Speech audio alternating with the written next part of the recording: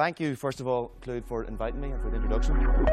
So as Clude mentioned, I am a sales manager at HubSpot. I've been with the business now for coming up on 6 years.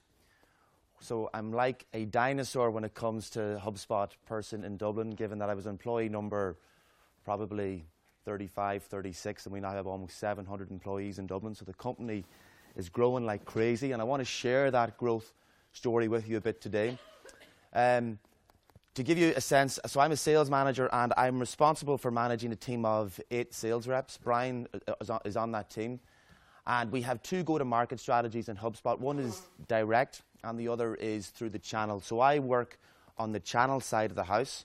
So what direct means is that if a business wants to use HubSpot and they have their own internal resource and expertise and they don't need any additional help, we can do the onboarding with them, and essentially they go and they use the product for themselves. The other route to market is through the channel, and that's the area that I'm involved in. And typically the channel is made up of sales agencies and also mainly marketing agencies.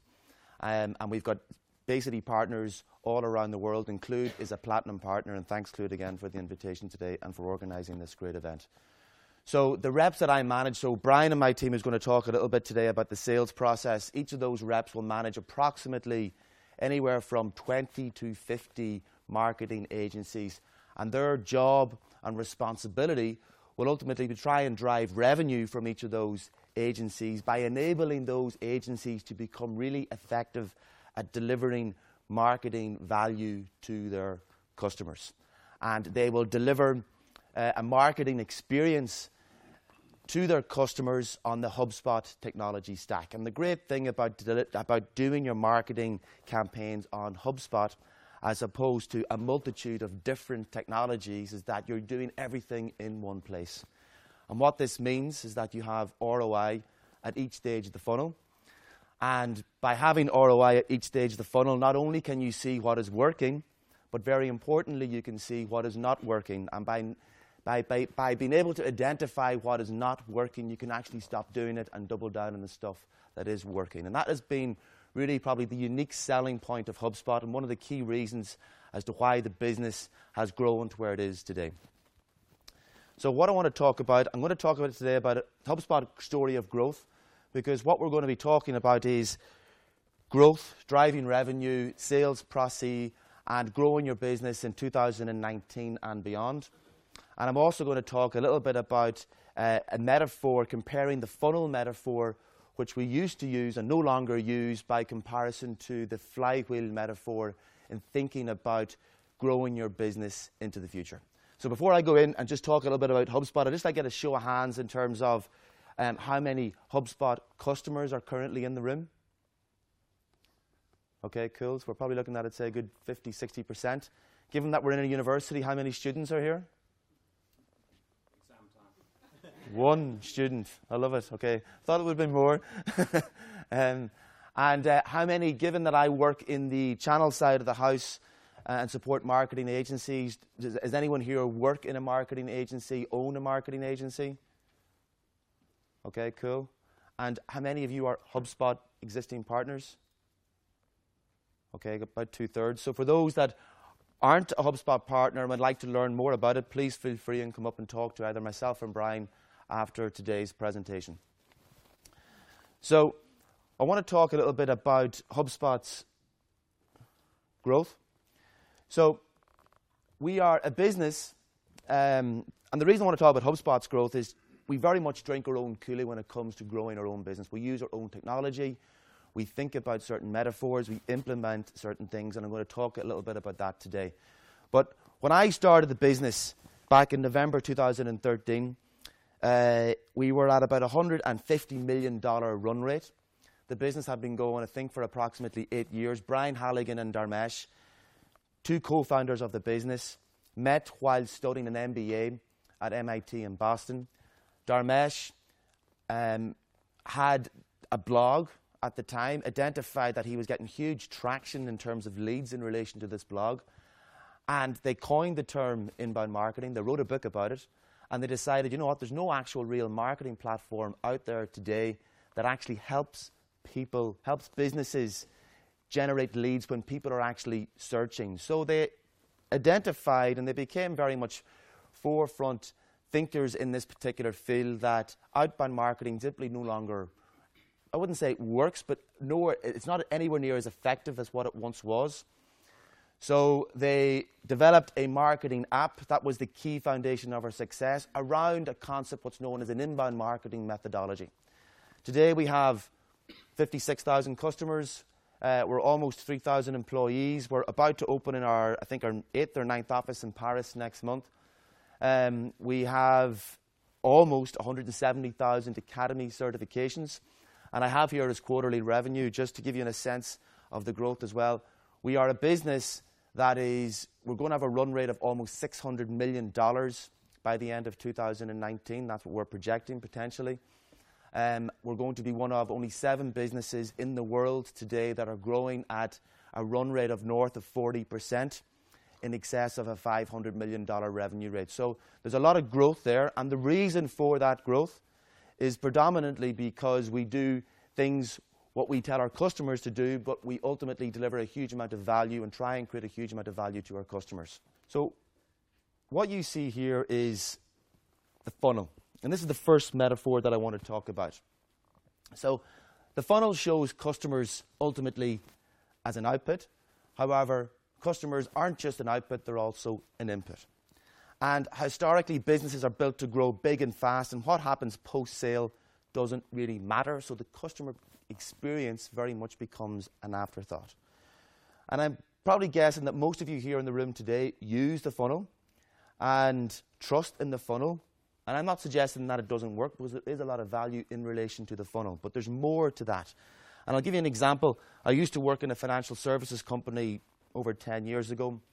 And the manager that I worked for at the time, we would sit down with the marketing team, and I was a rep, and there was probably about 10 reps on the team. And he would try and rinse every ounce of leads from the marketing team, from our own kind of prospecting every quarter. He would say that the sun rises and it sets in the same quarter. And what he meant by that was we just got to make the most of it from a standing start every quarter. And you know what? It worked. The problem was it was a very tough environment to be in. We had a high turnover of staff. But when we came to the start of each quarter every year, we're back at ground zero. And probably some of you today in the business feel that sense of, we don't necessarily have momentum here. Having said that, if you are successful at really developing and implementing an inbound marketing campaign for your own business, you should have assets where you're creating remarkable, relevant content for your target personas. You have this evergreen content. So I'll give you an example in relation to evergreen content. HubSpot as a business, I was asking Brian this yesterday. I'm not sure how many leads we're generating on a monthly basis now, but it's certainly north of 50,000 leads per month. But probably about 90% of the leads that we generate don't come from content that we created this week, last week, or the month before. It's typically over 12 to 13 months ago that content was created. So that's the whole thing about the evergreen flow of content. And what you'll find is that we would like to think, and I hope this is kind of true for your own businesses, that your marketing team could potentially take a month off or even 2 months off, and their sales team aren't really going to see any effect in relation to the leads coming through. So that's what we call momentum. And one of the reasons we want businesses to think about moving away from the funnel is because not only does it only show a customer as an output and not an input, but it doesn't capture the sense of momentum that we should be thinking about generating in relation to all of our own businesses. So that's where the flywheel comes into play. So these days, instead of talking about the funnel, we're talking about the flywheel. Okay? So it's a powerful metaphor, and really that's all it is. It's a machine that was designed by James Watt over 200 years ago. It powered the Industrial Revolution here in Britain and around the world. But the invention, what it does is that it captures, it's a highly efficient machine capturing and storing and releasing energy. That's why Brian Halligan identified the flywheel as a really good metaphor for thinking about how to grow your actual business as opposed to using the funnel.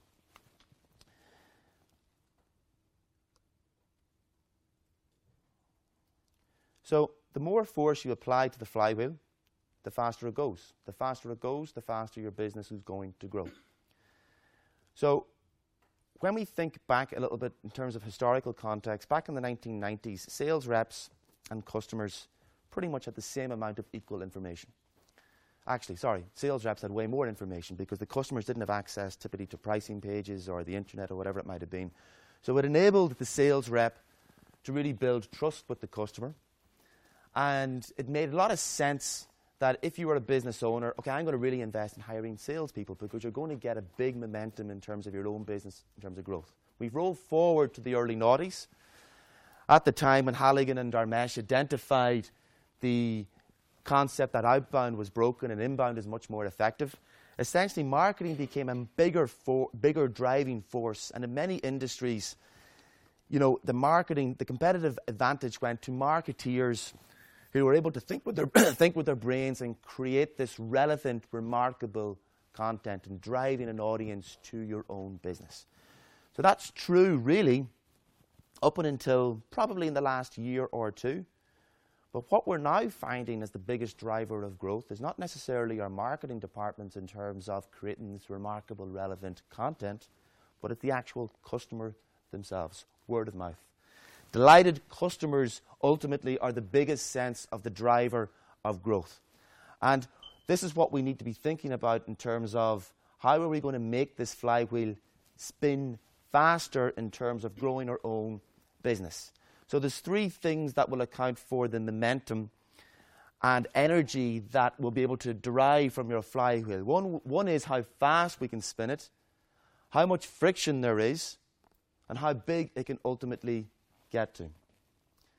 So what we want to do here is I want to talk a little bit about as well about what area has the biggest impact. So what's really going to drive this? So I'll give you an example. Customer success in HubSpot.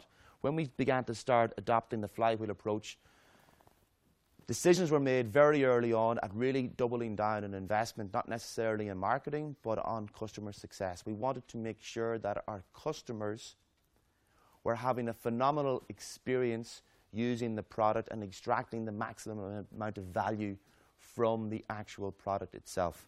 What that meant, if they're able to derive value from the product, they're much more likely to talk about it. And when they talk about it, they're going to drive more referrals, more customers back to the actual business.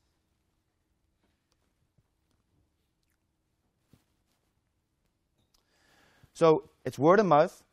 So the question you've got to ask yourself, and this is based on data that we've conducted in relation to surveys, so 55% is based on word of mouth, customer references, media articles. So all of this here is based on not what your marketing department is doing. It's based on what the world is actually saying about your product or service. So the question you need to ask yourself, what fuels word of mouth?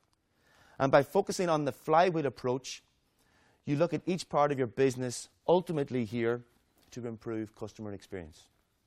So customer experience is the key in helping fuel word of mouth for your actual business.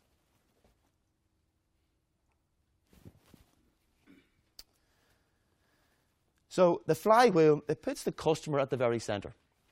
And what I want to talk about now is really how HubSpot is thinking about our flywheel. Now you can check out the HubSpot blog, and there's some tools that you can use that can help create your own flywheel for your own business. Depending on your business type, business model, it doesn't necessarily mean you'll only have one flywheel. You might have a number of different flywheels throughout your actual business.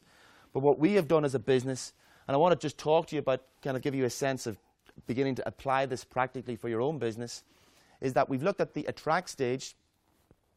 And the attract, we use inbound marketing principles to get our wheel spinning. To provide value before we extract value, we're heavily invested in providing free content at the attract stage.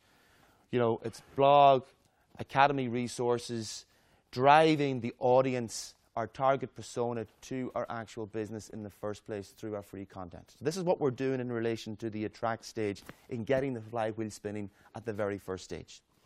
Engage then, and this is something that we've always been doing. Since I've been at HubSpot, it's always been about the attract stage, but we haven't really thought a huge amount about the next two parts. If we think about the engage stage, what we're now doing is We want to make it easier for prospects to engage and try and test our software. So, for example, when I was at HubSpot, if you wanted to download a trial, the maximum was 30 days. You could get all the functionality, but absolutely zero customer support. Very bad experience for the customer, and what you would think would be a brilliant form of lead in terms of somebody downloads a trial actually became a very, very poor lead. Why? Because the customer just was not getting a good customer experience. So simple things will be looking at your sign-up process. We began then at enabling our customers to download the software for free, a very light version of the software for free, for example, in relation to our CRM, and also very light level of customer support to make sure that they're having a good customer experience. In relation to Delight, we begin thinking about how can we help our customers really begin to talk about the product. So what we're doing there is in relation to a mix of guided and self-service education. Paying customers have access to an implementation specialist. Our partners and their partner communities not only get access to an implementation specialist, but they'll also get access to the likes of Brian, which is a channel account manager, somebody who's going to teach you how to sell and really potentially restructure your business to make you a very successful HubSpot partner. Businesses, again, will get access to knowledge base, very extensive collateral in terms of knowledge base. They can use this, academy, certifications, and so on. So that's a whole area in relation to Delight. And these are the three key areas that we focus on in relation to really driving the power, the force in relation to HubSpot's own actual flywheel. One thing you will think about is that there are things that can ultimately slow the flywheel down. So similarly, if you want to drive it to make it go fast, if you start losing customers start having bad customer experience, the product potentially crashes, whatever it might be, all of these things will ultimately cause friction. And the more friction, the slower the flywheel will actually go. So by adopting the flywheel as a metaphor, not only are we looking at things that will ultimately drive the speed and traction of our business, but we're also looking at trying to identify the elements of our business that are causing friction. How do we remove these? So some of the things you should begin to ask yourself is, is our customers utilizing our product to its maximum, whereby they can get the maximum value out of the product? Are we providing enough customer support? The sign-up process for our own product or service, is it quite complicated? Are customers finding it difficult to get the information that they want from our website? For example, a pricing page. These are all elements of your business that can cause a lot of friction. Internally, are your teams misaligned? And one of the things that we brought in relation to HubSpot, we've often had misalignment between sales and marketing, like I'm sure most of you can account for in your careers or whether it be in your business today. So what we've coined in HubSpot is to bring together a marketing and sales team, and we call it Smarketing. I know it's very American, but it actually works. Other elements in relation to thinking about our business is that if we look at the attract stage, that really comes down to the marketing focus. So what we did as a business was that we always used to only focus, and by the way, this has only been brought in since our business leaders have really thought about the flywheel approach. They began to think much more holistically about the business. So one of the things will be in relation to marketing. So marketing was always focused on acquisition. And we identified by adopting the flywheel, if we have churn, customer churn, we're going to have friction. It's going to actually slow the growth of our business down. So what they've actually done here is that instead of focusing purely on acquisition, they've given targets to the marketing team that look at not only acquisition, but also on retention through the customer marketing team. Customer communications. And I'm sure some of you here have all experienced it through HubSpot, and it's probably not perfected by any means yet.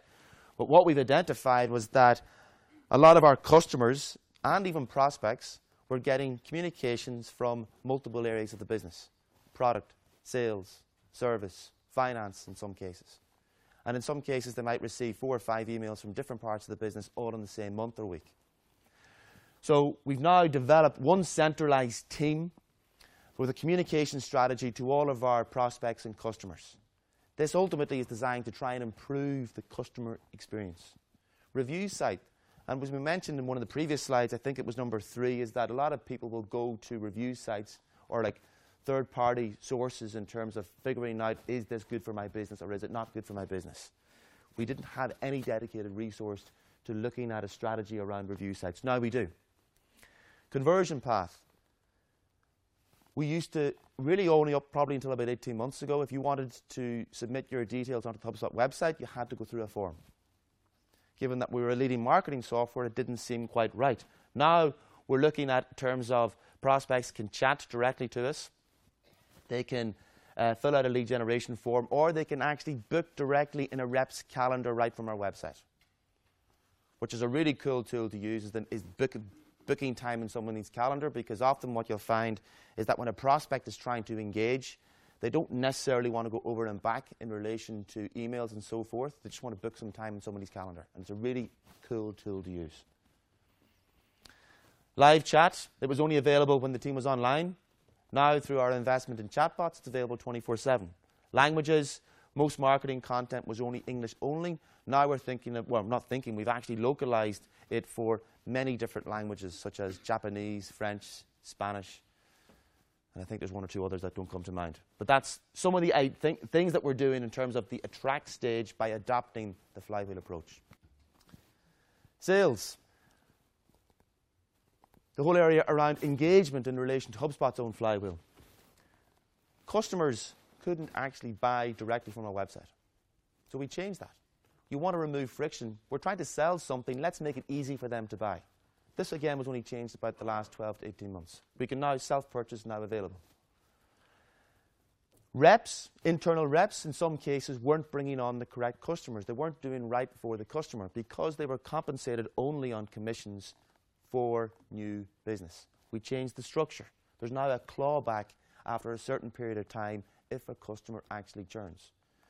It was very sore on the rep, but extraordinarily effective for HubSpot in improving its actual churn rate. Lead rotation. In some cases, leads just weren't being assigned because we couldn't find the correct rep. That is now all changed by improvements that our sales operations team have made, guaranteeing that all leads will ultimately be rotated.